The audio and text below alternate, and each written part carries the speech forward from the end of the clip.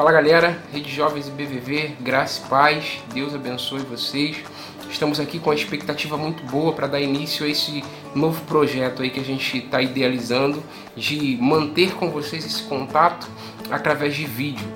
Nesse espaço aqui nós brevemente falaremos a respeito de alguns assuntos, de alguns temas que sejam interessantes e que a gente possa trazer aplicações práticas para as nossas vidas. É do conhecimento de todos que nós estamos, nesses primeiros 3 meses aí de 2019, tratando sobre o tema santidade. Pensando nisso, eu comecei a ler um livro, Brecha em Nossa Santidade, de Deyoung, da editora Fiel. Quem puder, adquira. E a partir desse livro eu vou fazer alguns apontamentos práticos para que a nossa vida seja abençoada. Amém? Então vamos lá?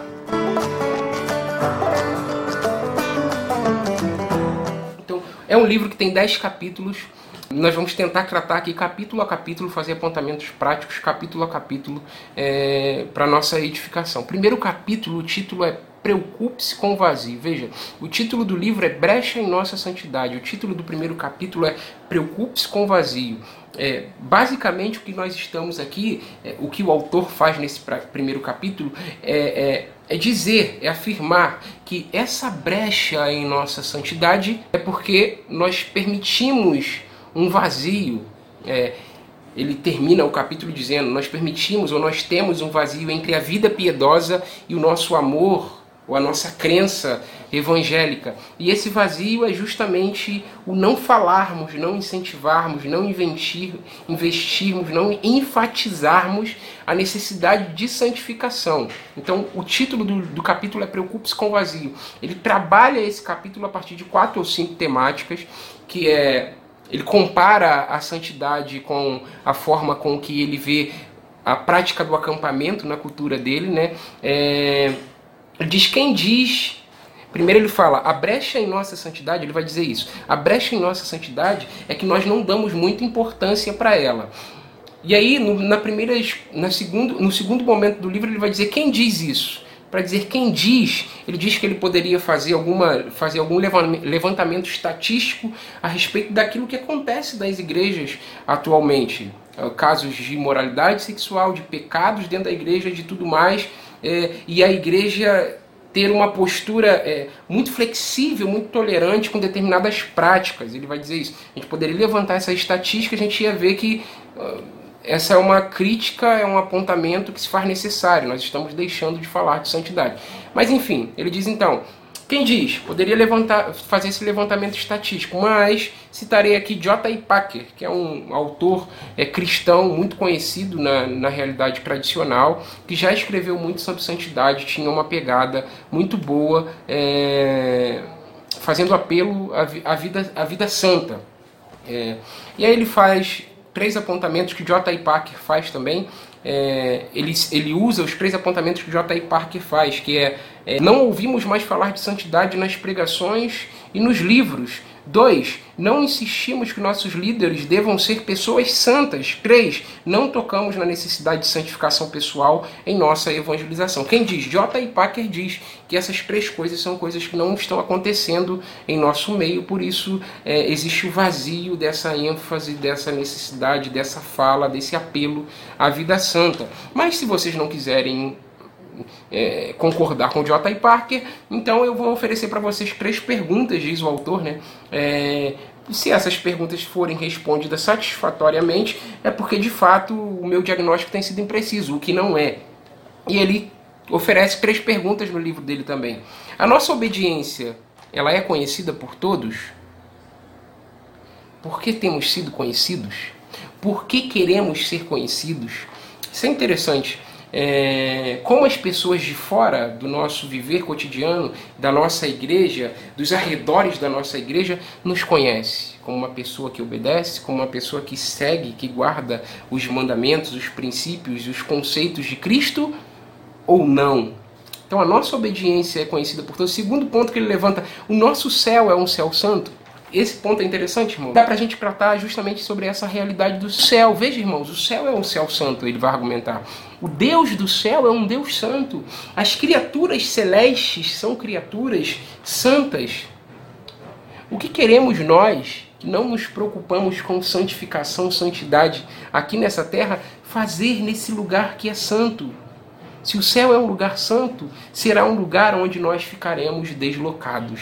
Não seremos bem aceitos ou não nos sentiremos muito aceitos. Então ele argumenta isso. A segunda pergunta. A terceira pergunta que ele levanta. A terceira pergunta dele é: nós somos cristãos da grande comissão? Ou seja, na nossa evangelização, nós tratamos a respeito da necessidade de santificação para quem evangelizamos, tocamos no assunto santidade a quem estamos evangelizando. Ele faz isso baseado em Mateus 28, 19 e 20, que nós conhecemos muito bem. Ide, portanto, pregai o evangelho, ide, portanto, fazer discípulos de todas as nações, batizando-os em nome do Pai, do Filho e do Espírito Santo, ensinando-os a guardar. Ele se prende nesse termo guardar, que guardar é mais do que conhecer necessariamente, ou mais do que contemplar. Guardar é obedecer. É isso que ele vai argumentar. Então, Deus, em Cristo, nos comissiona a evangelizarmos, a fazermos discípulos de Cristo, fazermos dessas pessoas que nós estamos evangelizando discípulos de Cristo a ponto delas guardarem, obedecerem tudo aquilo que Cristo nos tem ensinado. Então, santidade também se faz presente na nossa necessidade de evangelização. Então, quem diz, ele cita mais ou menos isso. Outro ponto que ele trabalha no livro é por que tantas brechas? E aí, nesse ponto de por que tantas brechas, ele tenta responder isso. Ele fala a respeito da prática de abstinência, que era uma coisa comum há séculos passados. As pessoas se guardavam, moralmente falando, irmãos, imoralidade sexual, sexo fora do casamento, um namoro puro, seja no ponto do namoro, uma vida pura, um servo que obedece ao seu senhor. Existia esse esforço para que para que os cristãos correspondessem ou vivesse uma vida de forma com que as pessoas, quando olhassem para a Bíblia e olhassem para a vida do cristão, existisse ali uma prática de correspondência. E aí ele vai dizer que a nossa geração é uma geração um pouco impaciente para lidar com normas. Ele fala isso de forma muito certa e muito correta. Então ele diz que um ponto que ele responde aí, por que tantas brechas, é porque a nossa geração é uma geração impaciente para lidar com normas. Nós não estamos muito preocupados com isso. Relacionado a isso, ele diz que se nos ligarmos, se focarmos muito nessa necessidade das normas, possivelmente seremos pessoas impopulares. E nós não queremos ser pessoas impopulares, não, irmãos? Nós queremos ser conhecidos como uma pessoa criativa, como uma pessoa relevante, como uma pessoa transformadora do mundo, mas nós não queremos ser conhecidos como pela velha e sábia obediência, ou por uma pessoa que obedece.